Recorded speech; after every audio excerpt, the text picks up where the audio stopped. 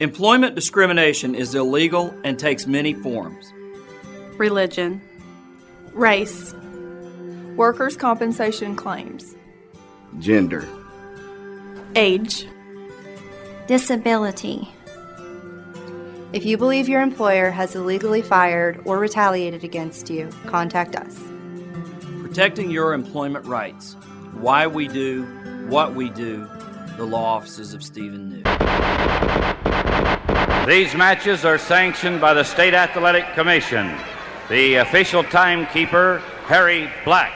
The referee assigned for this match, the Dean of the Referees, Connie Marker. This match, one fall, 30-minute time limit. Introducing from Nashville, Tennessee, with a combined weight of 520 pounds, the Bounty Hunters. And their manager, Cashbox Kent. Their opponents from Evergreen Park, Illinois, weighing 232 pounds, the Golden Boy, Paul Christie. And his partner from Roma, Italy, weighing 260 pounds, Dominic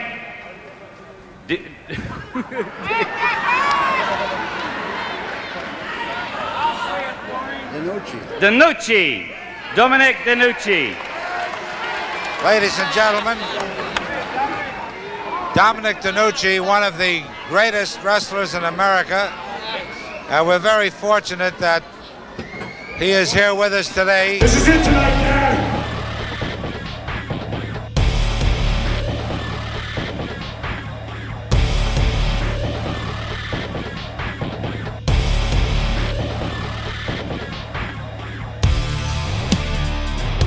Welcome to Franchise with Shane Douglas.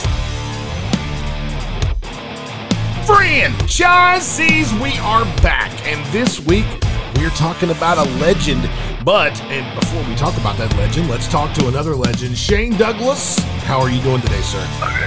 In this twilight zone, believe it or not, I'm still doing great. Busier than I've probably ever been, doing literally nothing but running a million places every damn day, and have not yet caught the COVID.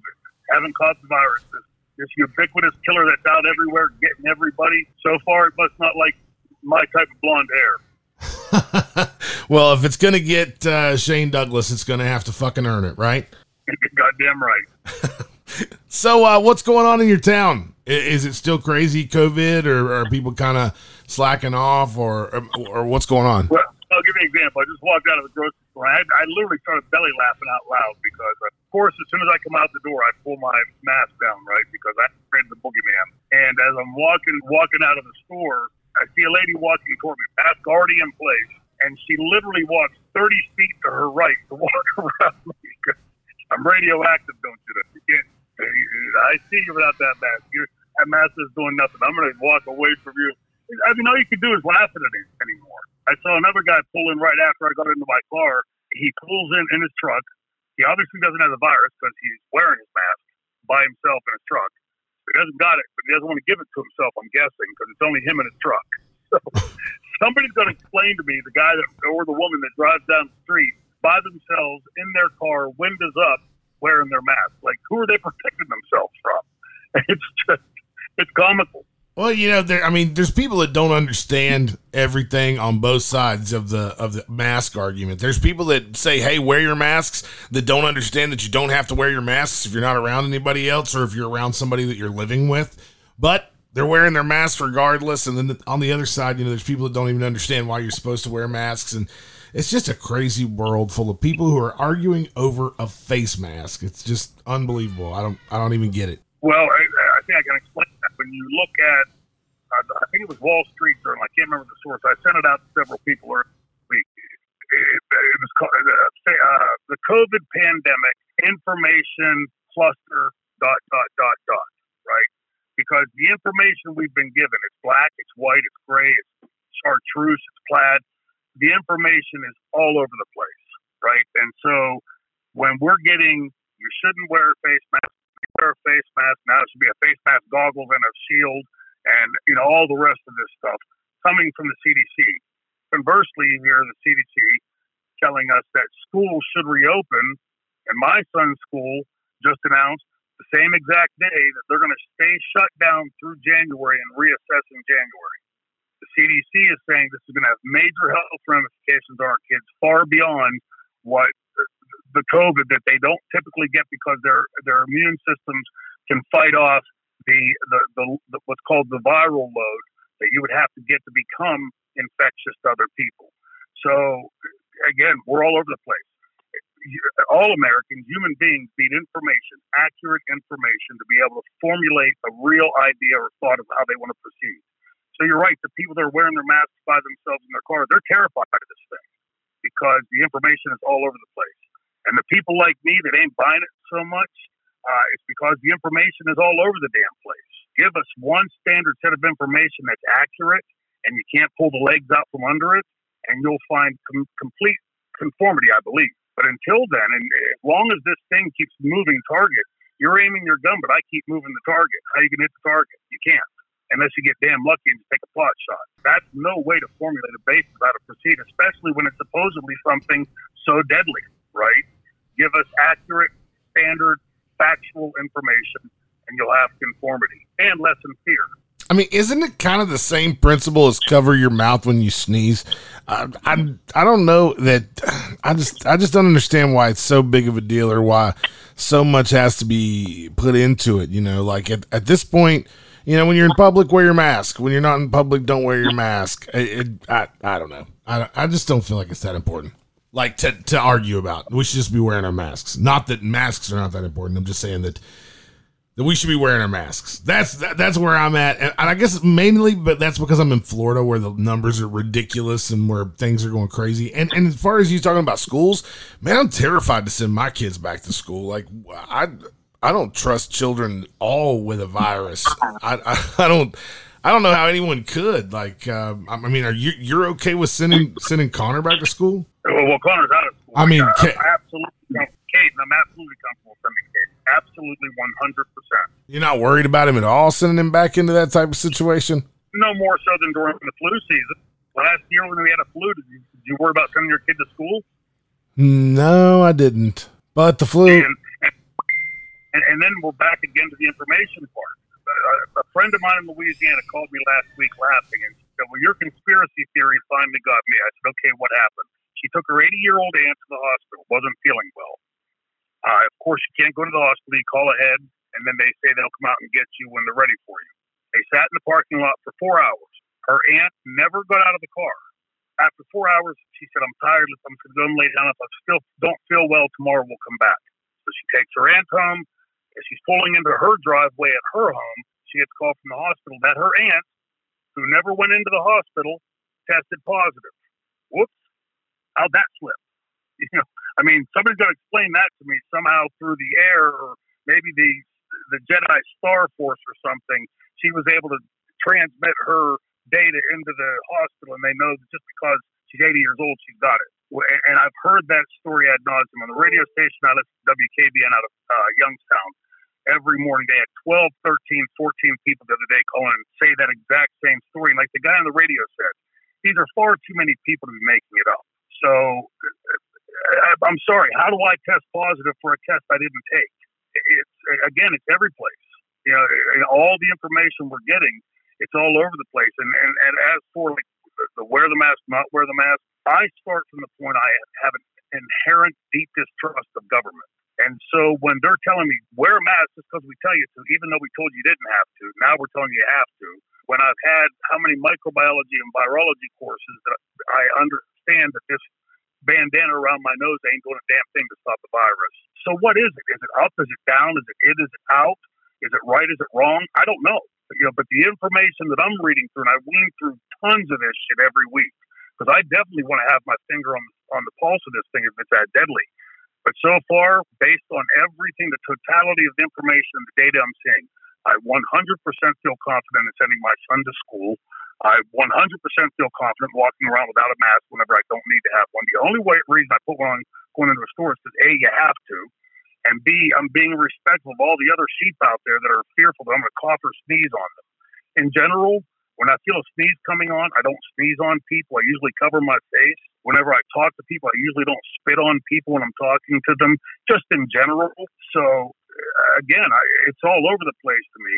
And the one thing I can tell you with absolute certainty, when the government tells you 2 + 2 = 6, you know government's up to something. But I know damn right well 2 + 2 does not equal 6. And all of the data, you can't disagree, all of the data we've seen has been literally all over the place. Well, all the data definitely leads us to believe that 2 + 2 does not equal 6. I will agree with that. For sure. Bingo.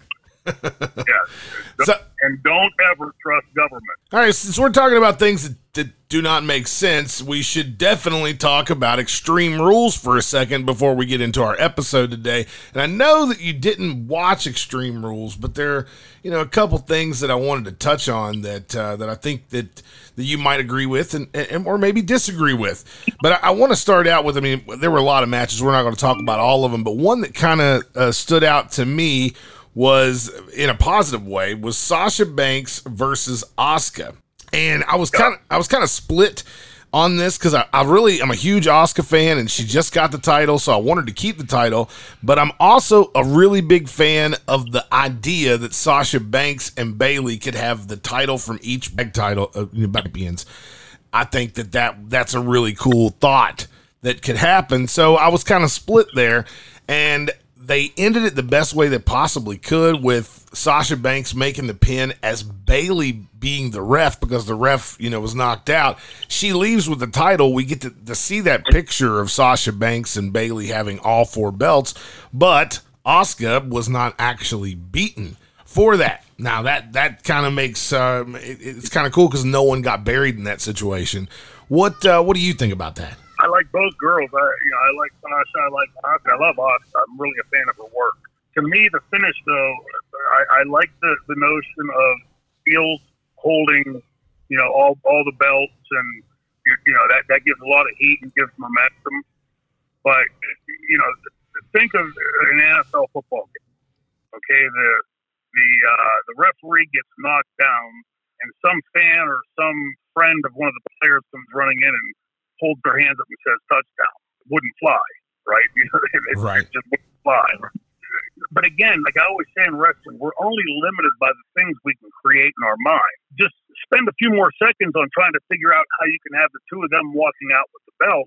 It gives Asuka, the babyface, real argument, right?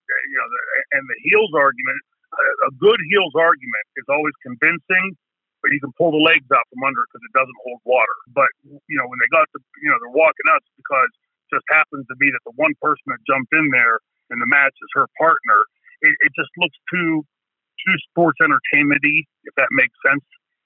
Just be a little more creative on it because now you've stolen the babyface's belt and you have the impetus that everybody knows she didn't lose, right? Just work on the creative side of it a little bit more. But then again, when you have writers that are, 23, 4, 5 years old that have a resume from Los Angeles or Hollywood as opposed to professional wrestling, you can see why they wouldn't understand that nuanceical approach to it. All right, so in Extreme Rules, there were also, with Sasha Banks and Asuka being the top, in my opinion, of matches for that night, there are also some other matches that, just didn't do it for me. Rey Mysterio Jr. versus Seth Rollins, and I think the reason why this didn't do it for me was because the stipulation was you had to pull your opponent's eyeball out of their head. Yeah. Maybe one of the dumbest stipulations ever. I don't get it. I don't understand why they would even do this. And then I was thinking, maybe they were going to do this so that they could add an eye patch to Seth Rollins' cult leader character, which might be kind of cool. And he's been trying to be that guy from Far Cry anyway. So it would work out really well if he had an eye patch. But then Rey loses. So he just gets his eyeball stabbed again. And now he could be blinded. And it's led to his son being involved in moments on Raw. And I just don't think that I don't think this is the right direction. I'd love to hear your take on a match where the eyeball must be removed before the win takes place. Well, several thoughts. First of all, I know we're going to talk about him later, but I'll invoke him now. I wish I could convey through the internet to everybody listening Dominic DeNucci's face whenever I explained to him the rules of this match, and then I showed him the picture of the aftermath. It was about as tremendous as you'd expect it to be. My thinking on this match going in, as stupid as the stipulation was and is, was that they were going to do this in one of their cinematic movie style type matches, right, where they could put real special effects in and maybe at least try to spice it up a little bit. It might have been better that way. Yeah, you know, and they had a couple of those matches on that night, right? But now think about the audience you're trying to collect. You obviously would like to try to get some of that 48 million that have tuned out back. There ain't one of them going to sit there and say, holy shit, one of these guys is going to lose an eye tonight. Let's tune in. They see it as stupid as we see it. How about to the kids? You know, the 10, 11, 12-year-olds. I personally wouldn't want my kid watching something where he thinks somebody's going to lose an eyeball. Well, I was thinking back to like the things that kind of horrified me was like when Earthquake squashed Damien, and that I was kind of horrified as a child. I cannot imagine if, you know, Earthquake would have spooned Jake's eyeball out. That might have been a little bit, you know, over the limit for me, even for me. And I was a pretty hardcore kid, I like to believe. Sure, and more to that, would your parents have wanted you to watch something like that if you were that wigged out by Earthquake going to squash? You know, so you're all over the place here. But to me, the backdrop to this whole thing is, for what, nearly 40 years now, Vince has told us it's all a work. It's all fake. Now believe this coming weekend, we're going to have a pay-per-view where one of our wrestlers is literally going to lose an eye. You know, you spit in the wind for how long, and now one of those hawkers pop back in your face? Can't hardly be surprised. You know, I'm trying to figure out, does the WWE understand what industry it's in? Because you're pushing the pull. I'm not going to sit there and tell you 1,000 times, hey, the match I'm going to have this coming Saturday night with Taz in the ECW arena, it's all fake. Now tune in, I'm going to kill the bastard. It's just ridiculous. You know, again, pushing the pull. It's the same thing like I say every year at WrestleMania, right? Just using me and Taz again, because I invoked that. You know, everybody knew this historic clashing of two monolith titans in ECW. Now imagine if right before the pay-per-view where we finally faced off against each other, you saw a picture from us the night before in suit and ties having a glass of wine together, arms around each other smiling. I just don't get what that lends to anything. You know, if you're going to write a storyline, if you're going to have, let's say you're doing a sitcom, okay? You've written a sitcom, you want the people to laugh when they watch it. But if beforehand you say, okay, here's all the jokes in tonight's episode. This character's going to do this to that one one's going to do this to that one, this one's going to throw a pie in that one's face. When it happens, you'd almost feel let down because it's not going to live up to what you've already put in your head beforehand. Now, that's said about the pre-leading into the match. Now, the post coming out of the match, or the picture of Ray holding what looks to be a ping pong ball dipped in red paint or red magic marker, was so laughable, so absurd. That's what my first thought was as soon as they did it. Why didn't they do this as a movie-type match, a cinematic-type match, and insert, like, real special effects or something that didn't look so damn corny? But, again, you're pushing the pull and spitting in the wind. That's true. That's true. And this pay-per-view continued on. I don't know if you know this or not. It was called The Horror Show. That's what they called it, The Horror Show. And you'd think they would save something called The Horror Show for maybe a pay-per-view they would bring back called Halloween Havoc, or, you know, since you own it and you're just like letting it go by the wayside, or maybe even just do it in October when it makes sense. But to just throw The Horror Show as the name of this pay-per-view, I didn't dig that either. Yeah, and one final point about Rey Mysterio Jr., right, in this match, eye versus an eye. Wasn't it just a month or two ago we saw him thrown off Titan Towers?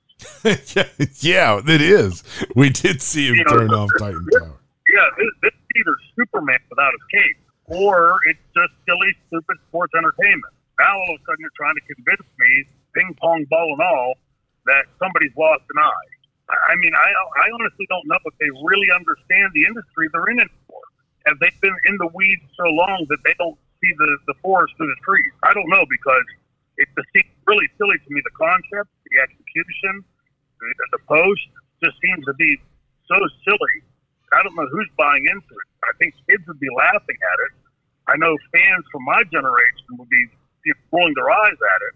And I don't think either of those is a response you want to have from your audience. My kids' reaction to the eyeball match was more like they couldn't believe that was actually the stipulation. Like they were just as confused as I am, but more like disgusted and horrified than I was. Yeah, because again, young and don't understand, right? If my youngest is 14, but if he were 10, 11, 12, I'm not sure I'd want him to watch that. Any more than I thought kids should be watching ECW. My 14-year-old, I don't think I've ever sat down with him and watched ECW yet.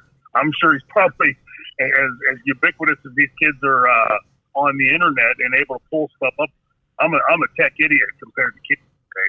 I'm sure he's seen his share of it, but I certainly wouldn't sit down even now at 14 and say, okay, here comes all this vulgar language and blood and violence and women getting knocked around and all the rest of it. I don't know if I would really want him to watch that just yet. Well, just like every pay-per-view, of course, there were 2 world title matches. You had your WWE world title match with Drew McIntyre and Dolph Ziggler, which was good, which, of course, we expect that from Drew McIntyre and Dolph Ziggler. I mean, of course, they're going to put on a great match, but it was pretty normal to their standard of what they do.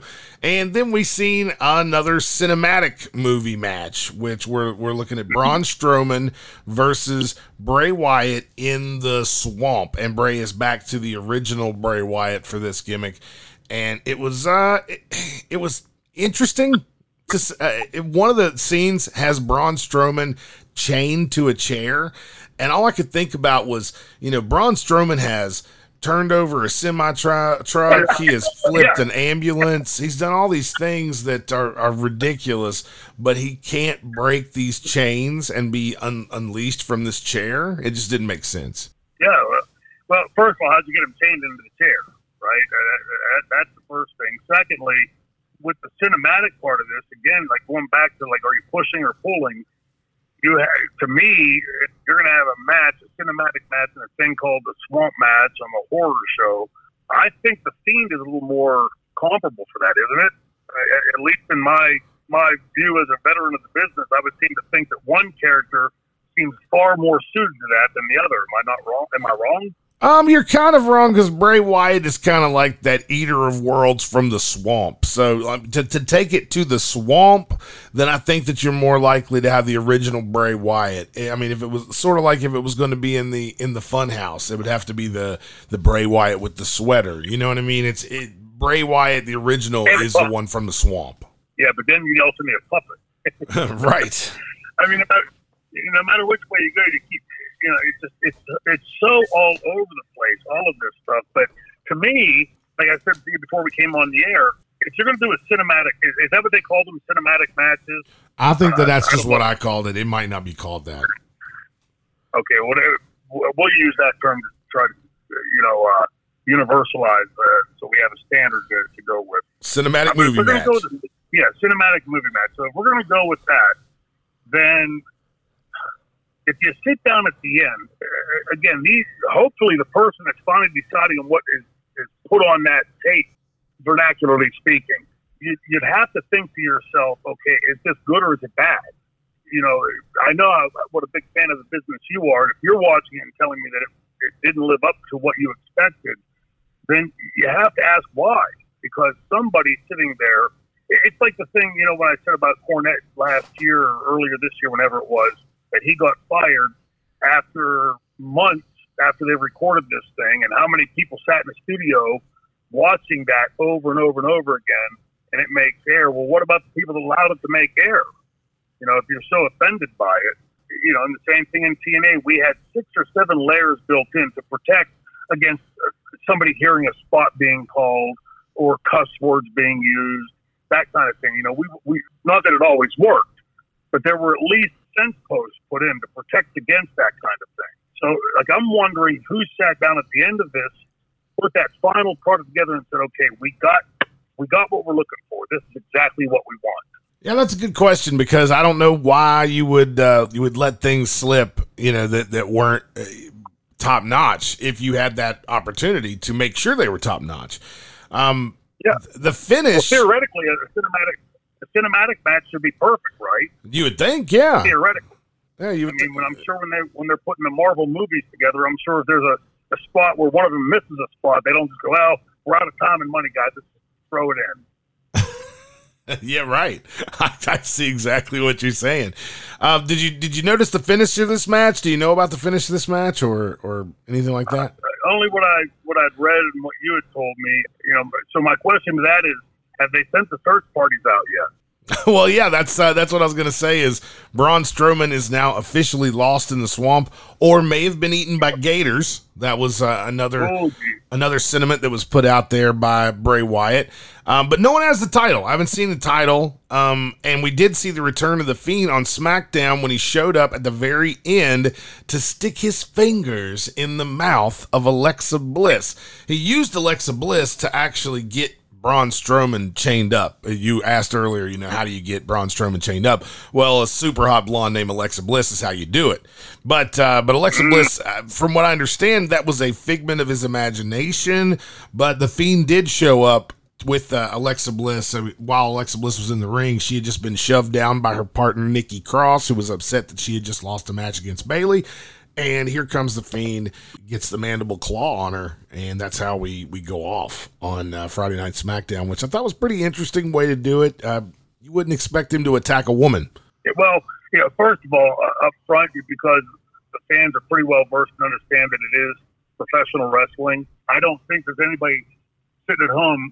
I hope there's nobody sitting at home thinking, my God, The Fiend just attacked a woman, any more than they care about when a woman attacks a man or beats a man up. But again, in this world that we're living in, this twilight zone, I'm just asking a question in general. Isn't that off limits to have a man, even in a mask, do something like that, sexualize a woman, do something physical to a woman? Isn't that off limits? That's taboo, right? Radioactive. Well, allowed to do that. What's interesting is I've never in my life ever considered the mandible claw sexual until it was done to Alexa Bliss. And then I was like, ooh, that's different when it's done to a woman by a man. Like it's a very interesting move. Not saying that, that we should cancel The Fiend or anything, but I'm just saying that that's a pretty interesting way to go.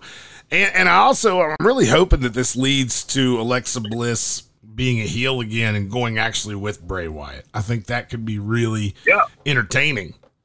Bray Wyatt might... Well, up front, I love the idea of Alexa being with him. I love Alexa, but also the idea of being able to mix this up a little bit with a man doing something like that, because it is intriguing, right? When you watch it, there's definitely something there that catches your attention. And let's face it, what 14-year-old boy isn't looking at sexualized stuff and thinking, okay, this is pretty cool, I guess in general, what I'm trying to say is I'm trying to slam the WWE for trying to be so politically correct, and then doing something like that. Again, pushing the pull. You're either pregnant or you're not. You're either doing this way that we're going to follow all the politically correct rules, or we're not going to follow them. You can't pick and choose it and say this one is politically correct because we say it is, and then not do it. I have no problem with it. But I'm sure there's a lot of people out there scratching their head going, wait a second, you're not allowed to do that stuff today. It's 2020.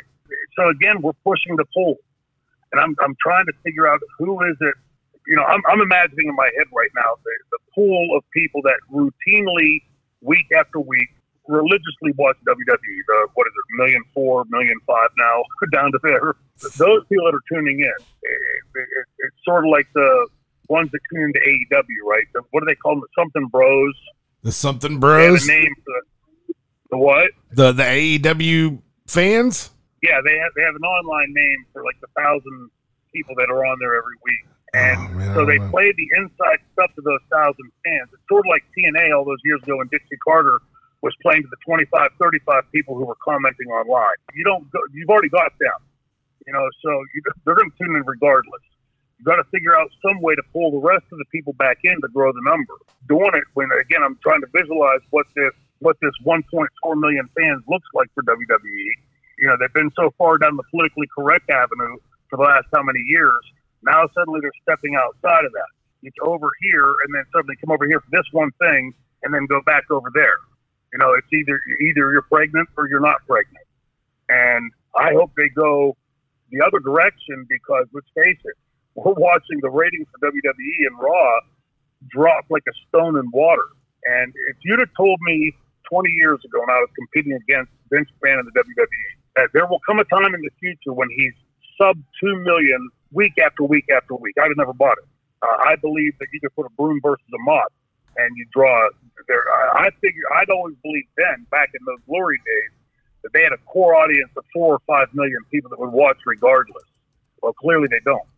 And we've now gone below that. Look, everybody that doesn't think I know what I'm talking about, go back and look. For the last 20 years, every subsequent year, the ratings have been lower than the previous year.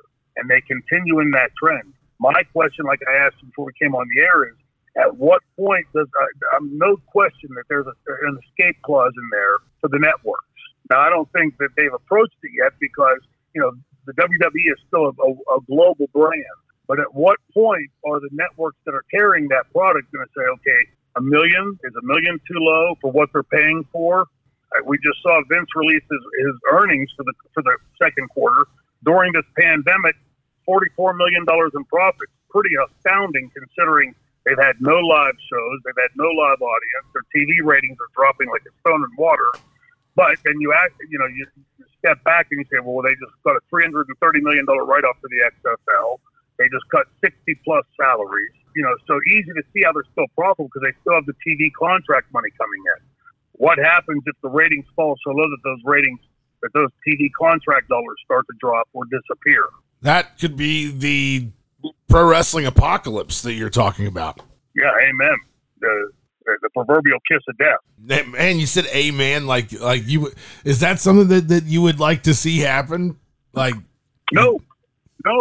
Honestly, my differences with Vince aside, I want to see WWE get red hot again. I want to be able to tune in on Monday night and be damn compelled to tune in. Right, because when they're going good, the industry's doing good. Yeah, absolutely. When the industry's going good, everybody's making money. When the industry's going good, the fans are getting great programming. I believe competition is a stalwart in any industry, not just pro wrestling.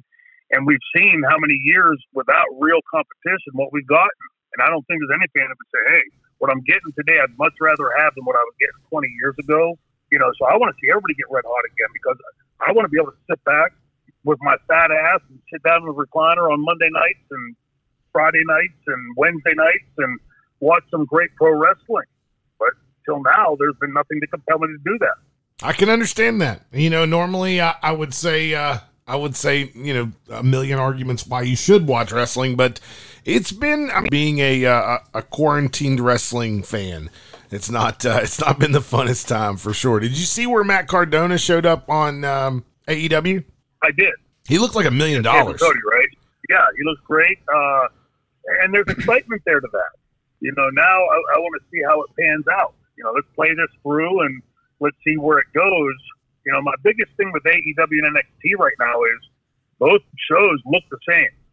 You know, you flip one channel to the next, and other than the difference in the look of the arenas, you wouldn't know if you're watching NXT or you're watching AEW. The shows look pretty much the same. You know, when I go to the ice cream store, I don't want just offered French vanilla, vanilla bean, and old-fashioned vanilla. I want some White House. I want some pistachio. I want some Moose Track. Once in a while, I like Superman. You know, but I want a choice, a real choice, not just a little difference of the color of my vanilla. Right. I can totally understand that. Superman ice cream is good on occasion. Not all the time, but every so often. You're damn right, Superman's good shit. I have given up sugar though. I'm on the franchise diet. I've been taking the carnitine.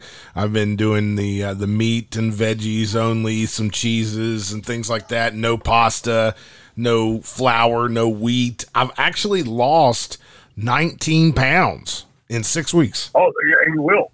Dude, I got some recipes I'll send you. I make one for my son and I. Fried rice made with rice cauliflower instead.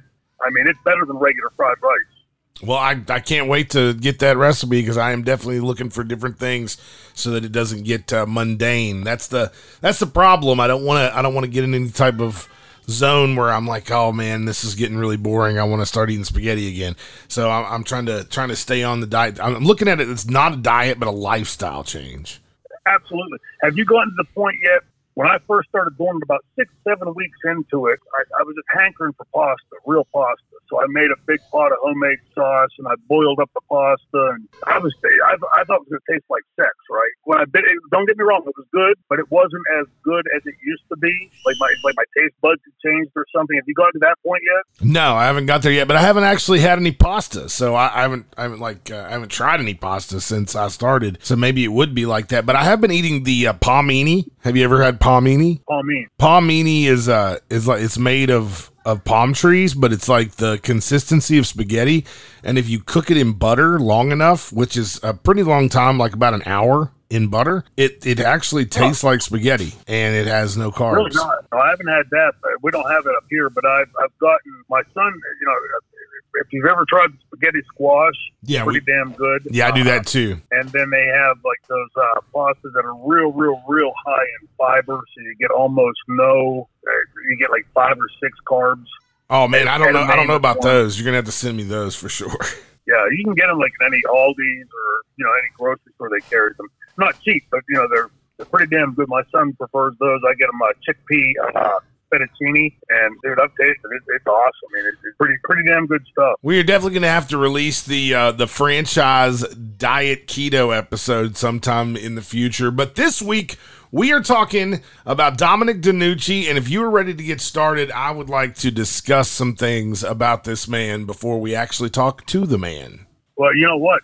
First of all, he's excited about it. But I've known Dominic since 1978. I just learned something new about Dominic this past week, and I'll share that during this segment of the episode. Well, I'm excited to hear about it, but let's start out from the very beginning. Dominic Nucerone. Is that the way that you say it? Nucerone? Nucerone. Dominic Nucerone, better known as Dominic DeNucci, was born January 23rd, 1932 in Venice, Italy. He spent some time as a Greco-Roman wrestler before his pro wrestling debut in 1958. Have you heard any of the stories of his time in Italy or what he did in the first 26 years of his life? Yeah, well, actually, he didn't break in wrestling amateur or pro in Italy. I thought that for the longest time. That's one of the things I learned here very recently, like in the last 6 months. He did not wrestle until he moved to Canada, to Montreal. He was then trained, and he can't remember their names, by 2 Frenchmen. One was in the Olympics, and the other one had an extensive amateur background. Dominic, when he first moved to Montreal, when he left Italy, he had the choice of, because of the war, he couldn't come straight to America. He had the choice of Chile, Australia, and Canada. So he took Canada because he wanted to get to the United States. When he went there, when he first got off the boat, the first winter he was here, he came here in February of 1951, I believe it was. He went out and shoveled sidewalks and driveways and streets, and then he got a job working on furniture. Redoing furniture. Back then people would take their furniture instead of getting a new piece. They would, he'd go over it. And so he still to this day can do a pretty damn good job on a sofa. Wow. Now, well, there's something that I didn't know. He wasn't always Dominic DeNucci. Like you said, when he debuted in Canada in 1958, he actually donned the face covering as the Masked Marvel. This wouldn't last long, though. The next gimmick that he would have is he was actually Dino Bravo's kayfabe brother in 1959 as Dominic Bravo. Have you heard any stories about this time in his rookie years of the business? Yeah, Dominic talks about it. And first of all, at 88 years old, his memory, especially, like he'll forget things today, like, that we did something last week, whatever, little things. But his recollection of memory from back then is flawless. Like he'll be telling you a story and he'll say, on February 1st, 1951, and then he'll pause and say it was a Friday. And I go, come on, you made that part up, right? He goes, like Dominic doesn't get, like when you're ribbing him like that, he thinks you're calling him a liar, and he gets a little indignant. But yeah, when he talks about his early career, including the mask gimmick, he talks about like how little he knew of the business, but he had gone. I think he said he was making $1.25 an hour doing the furniture. And suddenly he was making $50, $60, $75 a night. That was like $1 million to him. He has a lot of really fun things to say about the original Dino Bravo. Taught him a lot. really looked up to him and respected him. Now, in the 60s, Dominic wrestled in Australia for a promotion called World Championship Wrestling. I had no idea that there were 2 WCWs in history until I researched for this show. It's something that I learned brand new. I had no idea. I didn't either until we were prepping to go to Australia. I think it was November of 2018. We went over and, Dominic was really looking forward to it. He had, you can imagine, some really fond memories. First of all, he was a huge draw, like Bruno Sammartino type draw in Australia, because they too, like America, had a huge Italian population. And back then, the airline tickets, you'd buy a round trip ticket for whatever the cost was, but it was only good for 1 year. So if you didn't return in that first year, you had to buy a whole new ticket. So when Dominic was there the first time and they put the belt on him, they were selling out, drawing huge houses. Dominic was really getting over. The promoter at that time was Jim Barnett of pro wrestling fame, later the second WCW fame. He sent Dominic home right before that ticket wore out, sent him back to San Francisco with Roy Shire, and he was there for 3 weeks and got called back because the house was dropped. And he went back, I think, for another year. But yeah, he was quite, I didn't realize until I started, digging into it, getting ready for that trip over, that it was A, called WCW, and B, how big he was over it. Because he talks about Australia, but he never puts himself over and talks about like the big draw he was. Once I found that out, when over, there were quite a few fans there that remembered him even all these years later. Well, he was pretty successful there. I mean, winning the IWA World Heavyweight Championship from Killer Kowalski, and then 3 other times after that, plus winning the IWA tag titles with Mark Lewin. He brushed elbows with some big-name stars in Australia like Larry Hennig, Harley Race, Dusty Rhodes, Ray Stevens, Andre the Giant, Bruiser Brody, and even Bruno Sammartino, all wrestling in Australia. I would love to watch some of this stuff. Like, how do you even go about finding this stuff? Well, that's the kicker. Much like studio wrestling here in Pittsburgh, the TV stations back then had no thought of who would care to watch this stuff 20, 30, 40 years from now. And so each television station had a certain number of tapes. And when they got to the end, they'd go back to the beginning and erase that tape and tape over it. So there's very little footage that remains of WCW. There is a documentary. What was the name of it? There was a documentary about Australia wrestling and WCW that had pretty much all the existing footage in it. So they use it over and over again in the documentary. Dominic has it. The name slips me right now, but it's really cool stuff.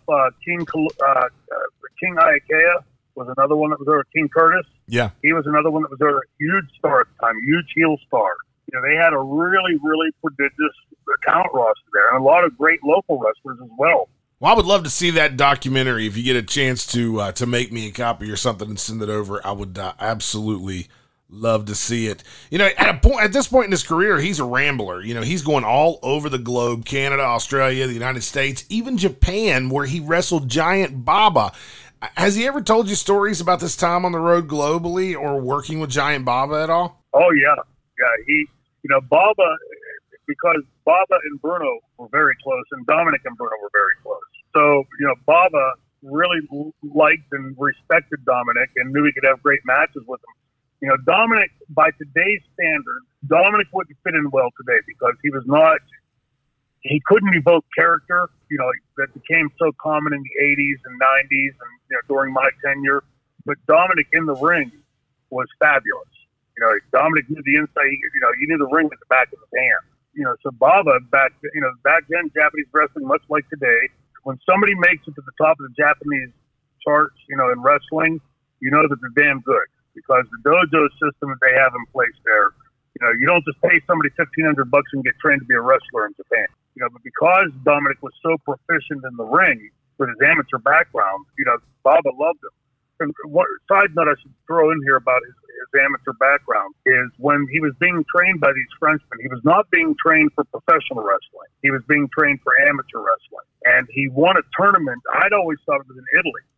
I knew that, for most of the time I've known Dominic, I knew that he had won the right to go. He had placed in the Olympic trials. So he was able to go. He was in place to go for Canada At that time, I think 1956, if I'm not mistaken, and I think it was in Melbourne. He had won the right to go, but unlike today, where you have the U.S. Olympic Committee and the country pays for it, back then you had to pay your own way, and Dominic was making $1.25 an hour. Could no way, so he had to forego the Olympics for his pro career. Well, he debuted for the Worldwide Wrestling Federation, what we now know as the WWE, in 1967, and stayed till around 1982. 15 years with the company, multiple tag title reigns. I know you know all types of stuff about this time in his life. How does he reflect on his time in the WWF? Well, he's very proud of what he accomplished there. The reason he stayed that long is because Vince McMahon Sr. had always told those guys in Bruno's group, like Bruno and Mike Cicluna and Dominic and so many other guys, that if they stayed loyal to him, they'd have a job for life. Unfortunately, when Vince Jr. bought it from his father, the first thing he did was to fire all those guys. Dominic had left shortly before. Senior still owned it. It was in the Shea Stadium match. He wrestled Cicluna. And I think, it was a sellout crowd or damn close to a sellout. When Skoland handed Dominic his check, I think Dominic said it was for $1,500. I may be wrong on that, but it was far below what he expected to make him pay off because of a house that size. Vince Sr. said, well, I've got expenses. And Dominic folded the check up. And I'm sure he'll tell you this story because he tells it to everybody. He folded the check up and he pulled his shirt pocket and put it in. He said, then you need this money more than I do. That was the last day he worked for WWF. Wow. So 1982 is a big year. Dominic DeNucci leaves the WWE, and I was born in 1982, and Magnum P.I. was on your television. E.T. and Rocky III were on the big screen. Thriller was the biggest album in the country, and the franchise Shane Douglas was just breaking into the business and getting trained by Dominic DeNucci. I want to know what that was like. So let's start with how you met Dominic in the first place, and tell us about the first day of training. Okay, well, meeting Dominic for me was like meeting a rock star, right? The first famous person I ever met. Huge wrestling fan, so this is like real royalty to me. We didn't know we were going to meet him. My friends and I had built a wrestling ring, and we are the original backyard wrestlers, right? Because in 1978, we built this ring of stuff we'd collected from, the dump, from, our backyards, from people there, and Dad owned a business in there. And once we built this ring, a couple weeks after we built it, we were getting a little bored. What are we going to do with it? And we decided to throw on a backyard wrestling show to raise money for muscular dystrophy. So we came over to the town that I'm sitting in right now, Beaver, Pennsylvania, and met with a woman named Angela and Paparella. And the reason I always love mentioning her name is I'll remember her name the rest of my life. She was a nurse who had contracted adult onset muscular dystrophy. She was completely immobilized by muscular dystrophy. And I'm guessing probably in her 40s or 50s. She wasn't real young. She'd lived most of her life, and then it got her. And to see how courageously this woman fought that disease, it awes me today talking about it because she could only move a few fingers. She was completely immobile. I think in hindsight, not that she ever told me this, I think she probably was a bit taken by these kids.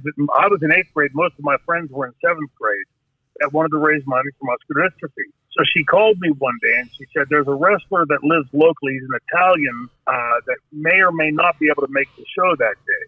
Well, immediately I thought of Bruno because, we all knew Bruno was from Pittsburgh. I had no idea Dominic lived here. And she said, no, it's not Bruno, it's San Martino. And she fumbled with his name, said it's something like Dominini, Donanuni. And she fumbled around with it. And I said, Dominic DeNucci, he was world tag champion at the time with Dino Bravo.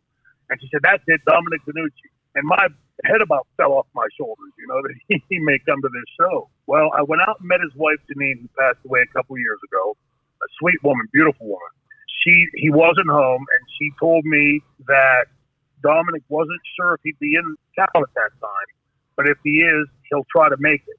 So it was very much up in the air, and we were afraid to advertise him being there, that he may not show up and people thinking we were lying. Well, the show gets ready to start, and this white LTD pulls in, and we see this big, I just remember my brain, it looked like a barrel stepping out of the car.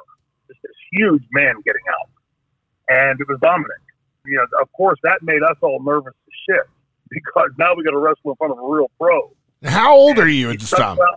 I was in 8th grade, so 13, 14. Wow. You know, we put on the show. We had practiced our matches. We just wrote them down like I guess the kids do today. Wrote like a script down and just practiced it over and over and over again. And Dominic got so excited that he came out during the main event and got involved in the match. You know, for us, we were just tickled to death over that. And afterwards, my brother-in-law was taking pictures. He'd been taking pictures of the show. He took a group photo of us out in front of my friend's dad's business. And Dominic asked me, he said, "How old are you punks anyway?" I go, I think I was 14 and my friends were 12 or 13. You know, and I said, "How old are you?" And he looked at me and goes, "You never ask a wrestler his age, you fucking punk." And he told me that day he was 48 years old then. And we've been friends ever since. So jump forward now 4 years, I remain probably like a pain in the ass to Dominic. But I remain friends with him. I'd stop out there periodically, not all the time, but, you know, every couple months or whatever to say hi. And became good friends with him. And whenever I was a senior in high school, I knew I was graduating and not going to be involved in sports anymore. I wanted to train just to stay active in sports, never planning on an in-ring career. He said to me that he would only train me on one condition, that I went to college. And if I didn't go to college, he wouldn't train me. Well, I knew I was going, you know, that wasn't even in question. I knew I was going to be going to college. It was maybe 6 months ago. He and I were sitting in his living room, and he pointed out to his driveway, and he said, "You see out there by the mailbox?" I said, he goes, "That's where your mom and dad came to talk to me to try to talk you out of wrestling." It was that point that I realized that was why Dominic said that to me all those years ago, 38 years ago, was to say, "I won't train you if you don't go to college," because my mom and dad begged him, "Do not train him if he doesn't go to college." They were afraid that I would not even go to college. That was the first I learned that 6 months ago. Wow, man, that's what would you have thought at that time if you would have known that your mom and dad were talking to Dominic about not training you? Well, the amazing part to me was, you know, not that my mom and dad didn't like each other, but I can probably count on one hand the times that I saw them standing next to each other. All these years later, trying to imagine that my mom and dad actually got in the car and drove out to Dominic's house together just seemed really, you know, insane. You know, but they were so concerned that I wouldn't go to college. And, you know, again, that wasn't even part of the equation to me. I wasn't training to be a pro wrestler. I was training just to stay involved, to stay active, and to be around Dominic. I really like Dominic. Dominic's a really, really nice human being, just a good person. That's where that all, you asked about the first day of training. My first day of training was in November of 1982. A friend of mine that went to school with me, he and I went out, we were both going to train. And on that first day, he sprained his ankle real bad and it scared him. But it was in Dominic's barn that still stands today. I remember it was snowing outside and snow was blowing through the barn as we were taking bumps, you know, so it was pretty painful, especially because we didn't know how to take a bump. But it was freezing cold. You know, and Dominic kept saying again, you know, do it again. We didn't know what we were doing. Nice. Mick Foley there? No, Mick wouldn't come till about a year later. It was also in the winter, so I'm thinking it was a year later. Interesting. So was he pretty tough on you? Oh, yeah. Not tough in the, you know, I've heard stories of, you know, the old timers breaking bones and stuff to try to dissuade people to see how committed you were. Dominic never did anything like that, but he would manhandle you. You know, he would, you know, you could tell that you could no way out wrestle this guy, you know, and he would take you down and like drive his elbow into your cheekbone and stuff and just let you know that he was in control. And he would do it at the snap of a finger. You know, like as soon as he wanted to boom, you didn't matter where if you were behind or whatever, he'd have you right down. And, but he drilled into us again and again and again and again and again and again and again and again. It was just do it over and over and over again so you could do it like the back of your hand. Pretty incredible to go back to that time in your career and actually talk about you in the beginning when you knew nothing and it was a brand new thing for you. At this time, you know, you're in there, you trained with him for what, 3 years, 4 years? I was altogether, but I remember I was back and forth to college, so you know, I would come home on the weekends and work and train and then go back to college. You know, so yeah, I would say about a year and a half before we were out actually working shows. Right, so in that first year, did you think that you were actually going to turn this into a career, or were you still questioning it? No, and not that I ever questioned it. I never believed I'd be good enough to have a career. You know, you'd watch the guys on TV, and the best stuff you could do in the gym was nowhere close. So I always tell people, and it's not a slight towards Dominic. Dominic really drilled into us the basics of pro wrestling and really, really, just made that like breathing to us. But Dominic was not great at teaching characterization like we've become so critical in wrestling. Dominic couldn't do a promo. He was horrible at doing promos, largely because the English, the difference in language. It was just a different time in wrestling. But what he did was, because he taught those basics so well to us, it was easy from there to go into, to go on the road and then learn from all the people we were working with and, just watching and picking it up. It was easy to pack that stuff on top of what Dominic taught us. All right, well, we'll be right back here on Franchise with Shane Douglas, and when we come back, we are going to talk to the legend himself, Dominic DeNucci. Will be here on Franchised. Since 2001, drug companies dumped 1 billion opioid pills in West Virginia, causing over 3,000 overdose deaths and thousands of babies born addicted by no fault of their own. I'm attorney Stephen New. If you're the grandparent or guardian of a child born with neonatal abstinence syndrome, call me. I'll help you seek just compensation. Call the law offices of Stephen P. New at 1-844-BAD-PILLS before time runs out.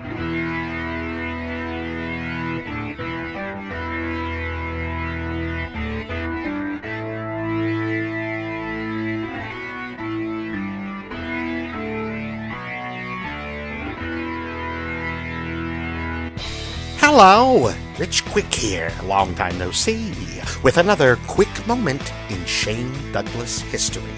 And this moment is about father figures. Now, not your actual father, because I know some of us out there didn't have one, and that's okay, because we turned out just fine now, didn't we? Yes, you did. Yes, you did. See, I'm talking about the men in our lives that we admire, that we look up to, that we want to make proud. The men that taught us, molded us, shaped us into the person you are today. Well, if we're talking about Shane Douglas, well, then that father figure has to be Dominic DeNucci. Now, not only was he an extremely accomplished wrestler, he was a prolific trainer. I mean, without Dominic DeNucci, we wouldn't have Mick Foley. And, more importantly, though, the world may never have known the franchise Shane Douglas. Ooh, that's right. Yeah. See, Dominic is not only Shane Douglas's trainer, he is Shane's friend. And I know for a fact that Shane talks to, nay, hangs out with Dominic often. He shows respect because he genuinely loves him. So, here's what I want you to do. Now, if you have that father figure in your life, call him. Check up on him. Tell him you love him. And if your father figure isn't around anymore, well then, there is someone in your life that inspires you, I promise. Give him a call. You'll be glad you did. And if you actually had a good dad like I did, give him a call. Tell him you love him. Because I promise, you'll be real sad when you can't. So, until next time, this has been Rich Quick with another quick moment in Shane Douglas history.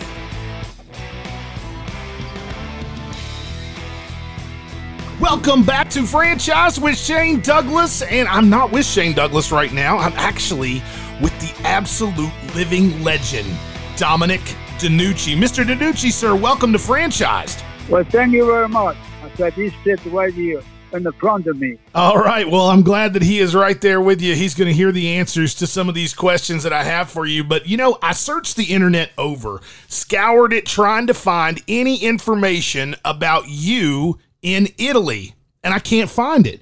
Can you tell us something about you growing up in Italy? Oh, I don't think that's more important than that. Yes, I grew up with the cow and the gold and horses to when I was 18. And remember in 1939, when the war was on, we didn't have food to eat, but we live on a farm. We eat some potatoes.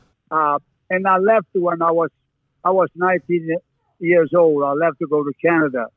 I couldn't come in America and I go to Canada. What year did you decide to become a professional wrestler and start training for that? Because I know you spent some time doing Greco-Roman stuff, and that was after you were 19, like once you came to Canada? Oh, no, yes, because in Italy, too, we would wrestle, but on the grass with all the school boss, the guys. Right. And then when I go to Canada, I continue. In 1963, okay, I won the tournament to go in Australia, but I was making $1.24 an hour, cents an hour, and I didn't have enough money, and nobody wanted. There wasn't nobody wanted to pay, for the Olympics. I won the tournament for the Olympics, and I didn't have enough money because I was just making enough money to pay the rent and the food. I beat the guy, Maurice Vachon's brother. Oh wow! He was Maurice Vachon was in the 1950 or 51 in London. He won the tournament, but this was in Australia. Was his brother, and I beat the shit out of him. Well, I got a question. Go ahead. Well, let me just this because it's funny. 10 years later, we were in Montreal. Me and Bruno wrestled there.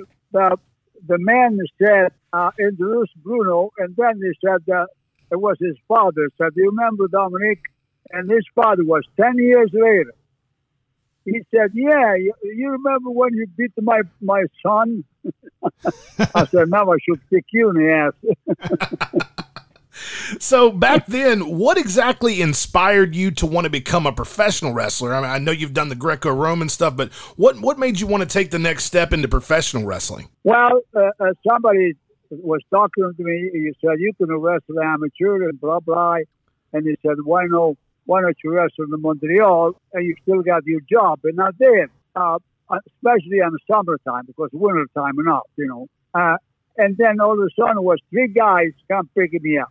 Was Tony Lanza, Hugo Robert, and the other guy was, I don't remember, was a French guy. And he said, "Why don't you come with us?" And I said, "Where are you going?" So that's where I started wrestling at the Forum, in Montreal. And then I came in pretty good. You wrestled in all kinds of countries. You were all over the globe, and you ended up in Japan at one point. Can you tell us anything about what it was like to work with Giant Baba? He was a big man, but you're going to respect him because if I want to knock him down at that time, I will knock his ass down, but I wouldn't do that because he was the boss. He was paying me, but he was a nice gentleman. But I've been everywhere in the world, okay, and I see some bad and some good. Not everybody was okay, but you know what I mean. It was in the business. And not like I like to kick the man to make a man in the ass, but I can't do it. So, out of all the countries that you wrestled in, you were all over the world. I mean, you've wrestled everywhere. Which country was your favorite to wrestle in? Oh, almost everywhere. Everywhere was your favorite? Yeah, but and Australia, I think, was because Australia stayed a long time there. I couldn't walk on the street in Australia the weekend, for the people. Because every time I wrestled in Australia was a sold out with Jim Barnett, and then it was good. You're a 4-time world champion there, right? 4-time world champion in Australia? Yes. In 1972, I wrestled in Rome, Italy, and Mickey Foley and Shane Douglas were there. And they sold out. We sold out to the big places. 1988, and I was everywhere, but I like Japan because I made 5 trips or 6 trips in Japan, twice with Bruno or 3 times, and the rest I was by myself. But I've been everywhere, and I really sometimes I look upstairs and thanks God it gave me the life to do that, So anyway, now I'm too old. Well, speaking of being everywhere, you spent about 16 years in the WWF, now known as the WWE. What is your take on that? Like, how do you look back on that portion of your career? I really I don't want to say that, but because I didn't make no money there, so I don't really give a shit.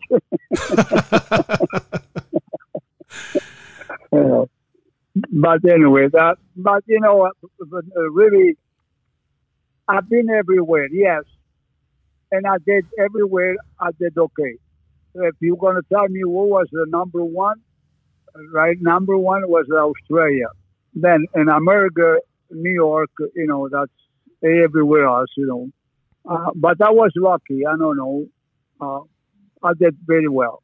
And now I'm too old. I can't do shit. So I got to hear a Dominic DeNucci Bruno story. I know you've got to have a good Bruno story. Any one of them will do. I just want to hear something about you and Bruno. Well, Bruno, that's a fact. Now, what I'm going to tell you, because it happened, I'm not to make up a thing. And Bruno came in for 11 days in Australia, and we were in Sydney. It was two ladies, because Jim Barnett at that time. Jim Barnett, they said to me, let's go pick up Bruno at the airport and blah, blah, and we go in the hotel. It was two ladies from New York. But Jim Barnett knew this woman. They were single. He was single there. And he said, Jim Barnett, he said, this is my boys.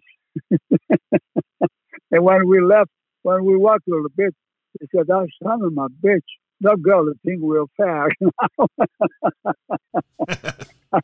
That was really, we laughed a couple of hours with that. Tell them about when Bruno slipped down the stairs. When Bruno, when he slide down? Yeah. When you have to swimming?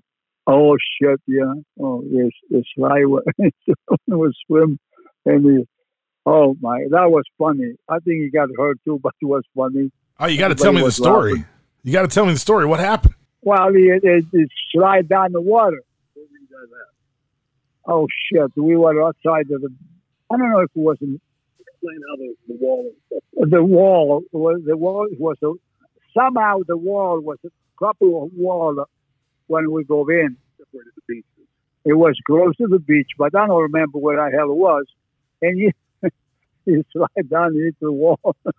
He climbed up over to the other side and yeah. No, that was in Florida. Yeah. No. We were going to Australia. Yeah.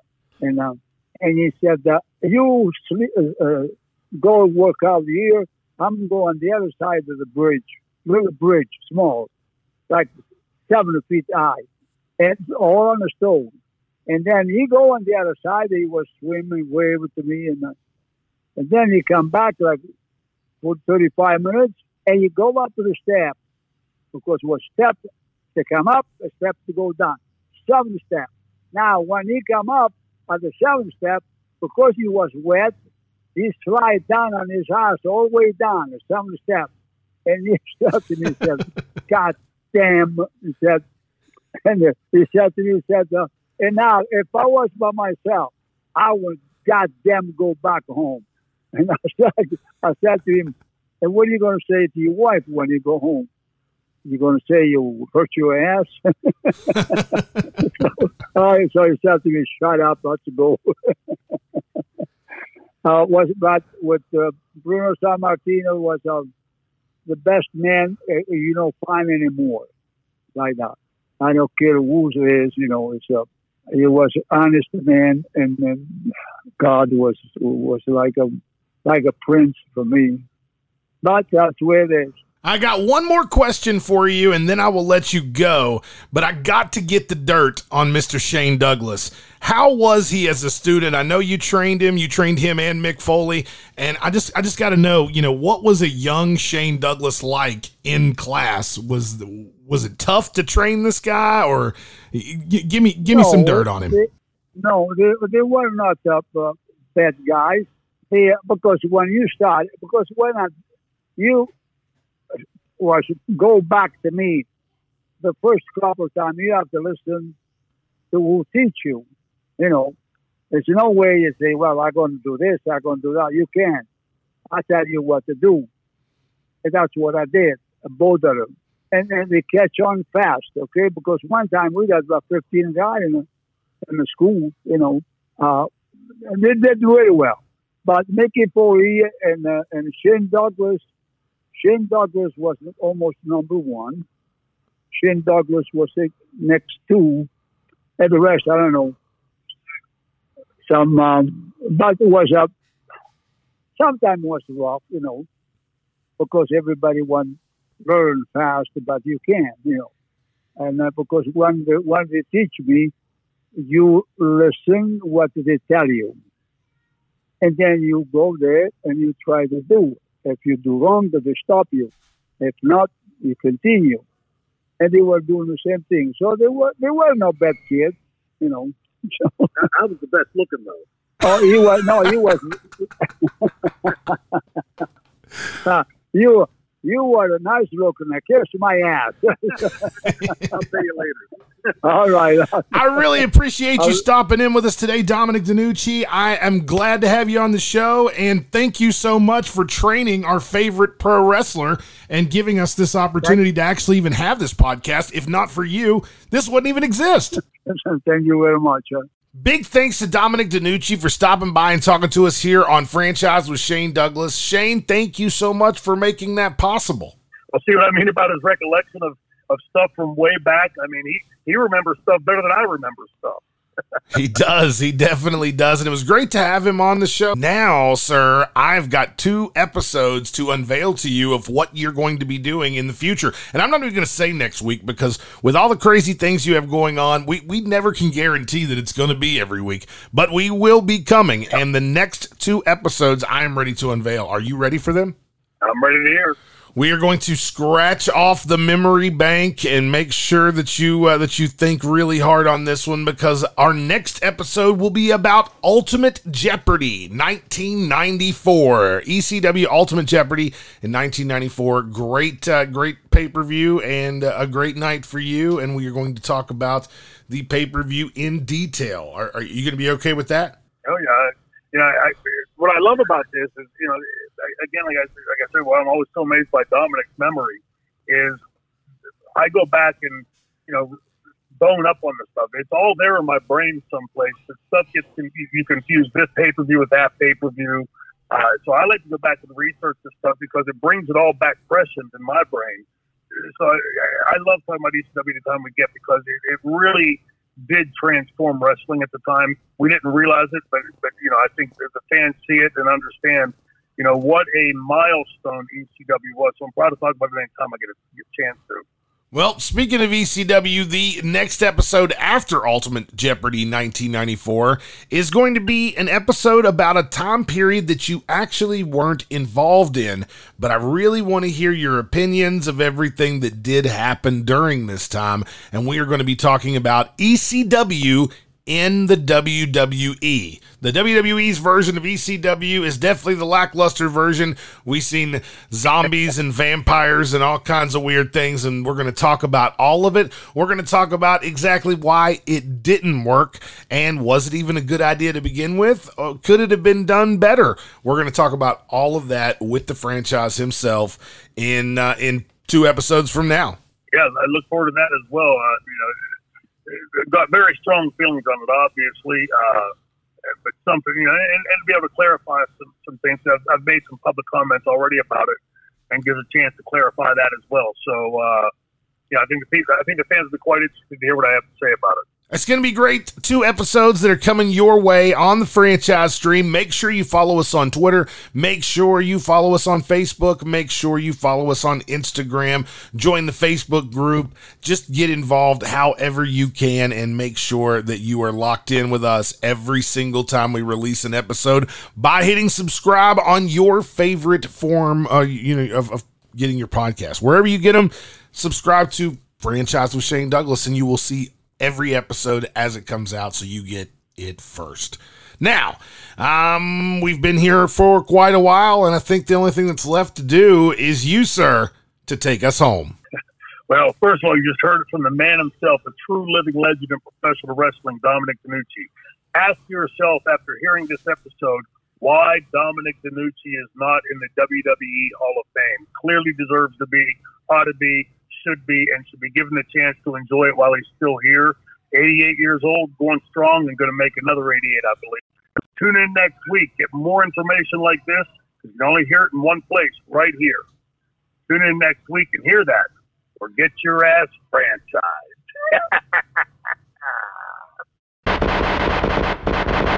I was the best looking though. You were the nice looking. Now kiss my ass.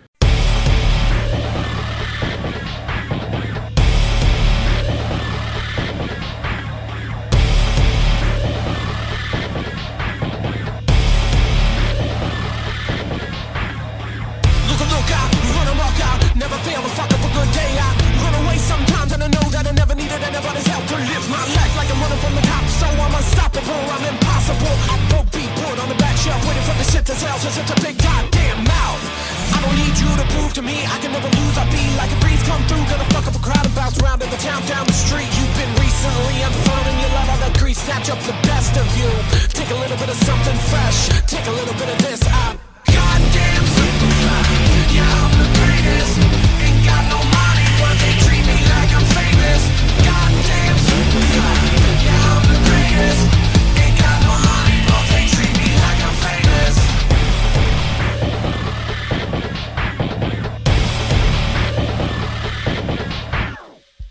You might not know. Sit back and watch me go as I put to death all other things that you thought that you know. I'm tastefully unchanged and raised up.